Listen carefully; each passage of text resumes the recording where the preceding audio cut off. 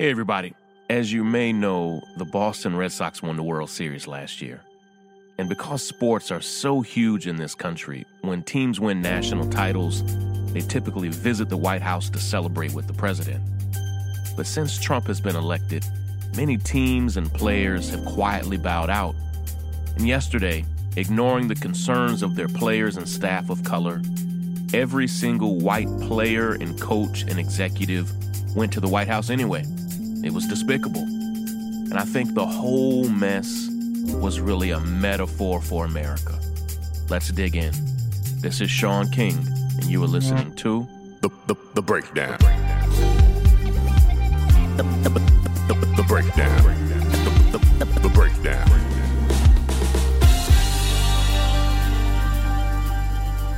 You're going to hear me say this a lot on The Breakdown, but it's genuinely hard to understand a moment in history when you're in it.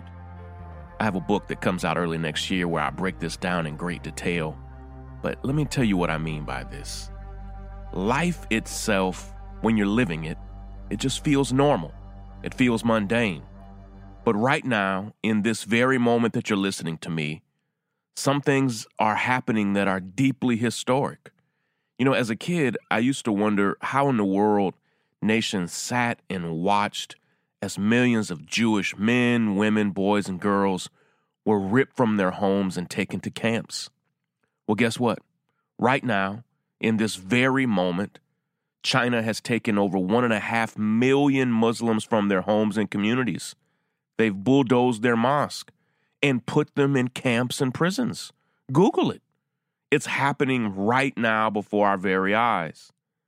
As a kid in the 80s, I used to wonder how in the world we could allow children in Ethiopia to literally starve to death. As a little boy, I would see these images and videos, and I felt so helpless, and I was heartbroken that any person of means would see that and do nothing. But right now, in this moment, kids are starving to death all over Yemen, and most of us are watching and doing nothing at all. Because when you're in a historic moment, it doesn't always feel so historic. And yesterday, the Boston Red Sox had a historic moment to do the right thing. They had a moment to be remembered in history the right way.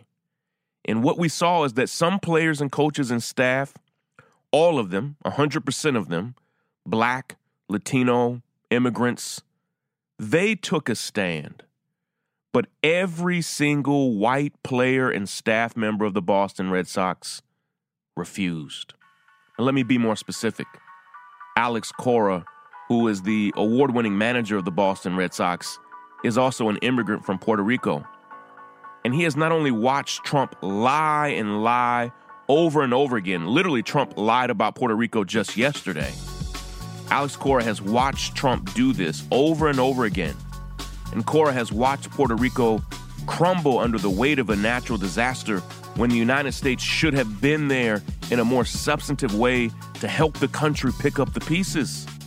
Over and over again, Trump has demeaned Puerto Rico and its people.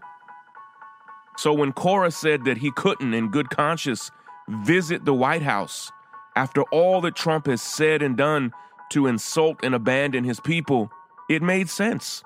Not a single person heard that and said, what's he talking about?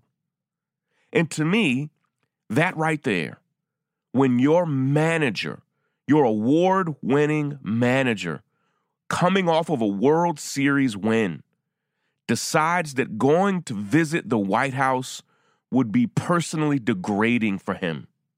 That's the point that the Red Sox as an organization should have said, you know what, we're not going this year. If it offends our manager, it offends our organization. But then Mookie Betts, a young black man who is the single best player on the team, said he simply could not lower himself to go visit Trump at the White House. Now, let me tell you how important Mookie Betts is to the team. In 2018, Mookie Betts became the first player in Major League history, in the entire history of Major League Baseball, in one season, to win the MVP. That's of all of baseball, the most valuable player in all of baseball. The Silver Slugger Award, which is the best hitter at his position. The Gold Glove Award, which means he was the best defensive player at his position. He won the batting title, which is a very prestigious award, meaning he had the highest batting average of any player in the American League. And he won the World Series all in the same season. And no player in the history of baseball has ever won all of those things at once. Last year, Mookie Betts had one of the single best seasons of any player in baseball history. And he felt that it would be an insult to himself, to his people, and also to his manager, Alex Cora, and others, if he showed up at the White House. So he bowed out. And that alone should have been enough. When your manager and your star player, the MVP of baseball, say that going to visit Trump would be an insult to their people, you should look at that and you say, you know what? We shouldn't go. If it offends our star, it offends our manager, we should bow out. Then David Price, another important veteran black player from the team who was one of their star pitchers, he opted out and said he just couldn't go. He couldn't do it. The team's star catcher, an amazingly popular player, Christian Vasquez, who is also from Puerto Rico, said he refused to go, and he made it clear that it was just deeply personal for him, and it was. And so did Xander Bogaerts and Sandy Leon and Eduardo Nunez and Hector Velasquez and Jackie Bradley Jr. and Rafael Devers. With their manager, their MVP, their catcher, one of their star pitchers, and a host of other black and Latino players all bowing out. Not a single white player or manager on the team felt moved to join them. Not one. Nobody. I'm not even talking about the team saying, you know what, we're not going as a team. But not a single white player, manager, coach, executive, none of them said, I'm bowing out as well. And when other teams were faced with something like this, like the Philadelphia Eagles, where every black player planned to skip, most of the white players planned to go, but Trump canceled the trip because he didn't want to be humiliated. After the University of Virginia just won the NCAA men's basketball championship a few months ago, they opted not to go. The Golden State Warriors of the NBA opted out when they won the NBA title. But split almost exclusively down racial lines, the Red Sox went anyway. And I think it's a huge metaphor for the state of our country right now. And to illustrate this metaphor and the point that I want to make to you, I want to play a clip from Spike Lee's classic movie, Do the Right Thing.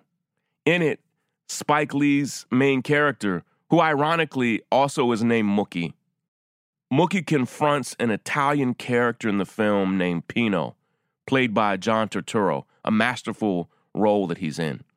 Mookie confronts Pino for being racist.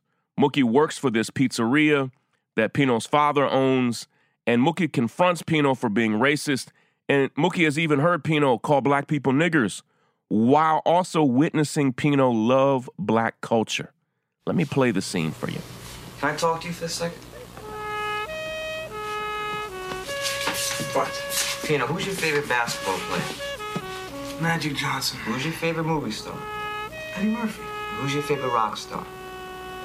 Prince. You're a Prince fan. Boss, Bruce. Prince. Bruce. Pino, all you ever talk about is nigga this and nigga that.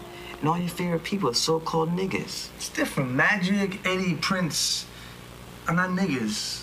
I mean, they're not black. I mean, let me explain myself. They're not really black.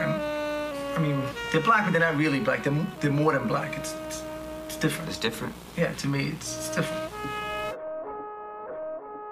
The white owners, the white managers, the white players from the Red Sox, they are just like Pino. They love their black and Latino stars and managers on the field. On the field, they cheer for them. They high-five them. They celebrate with them. But off the field, it's a different story altogether.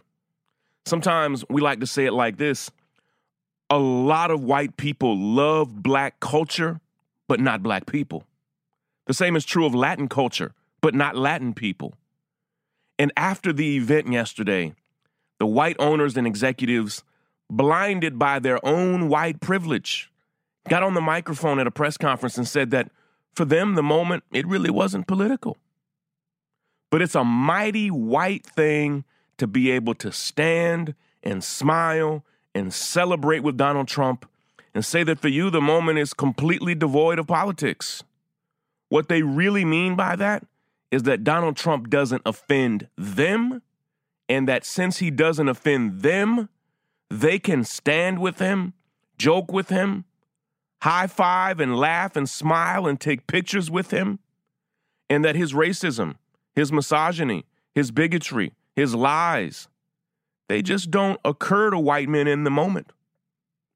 But the black and Latino players and staff just couldn't see it like that. And of course they couldn't. And it's a shame that when they had a simple moment to stand with the men on their team, the men that felt deeply offended, personally offended by Trump, that the white men chose their whiteness over everything else.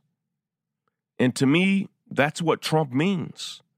It's what the brilliant writer and essayist Ta-Nehisi Coates meant in his brilliant piece where he called Trump the first white president. Google that when you get a chance. Ta-Nehisi Coates, the first white president. Now, of course, when I first saw that title, the article, The First White President, I thought, well, we have 43 other white presidents. But Coates brilliantly illustrated that Trump was the first president elected mainly because he was a white man, on the philosophy of whiteness and white power. And the Red Sox had a moment to get it right yesterday, but they failed. And the executives of the team that said everything is fine now, they literally said this, everything is fine. This won't divide the clubhouse. This won't divide the Red Sox.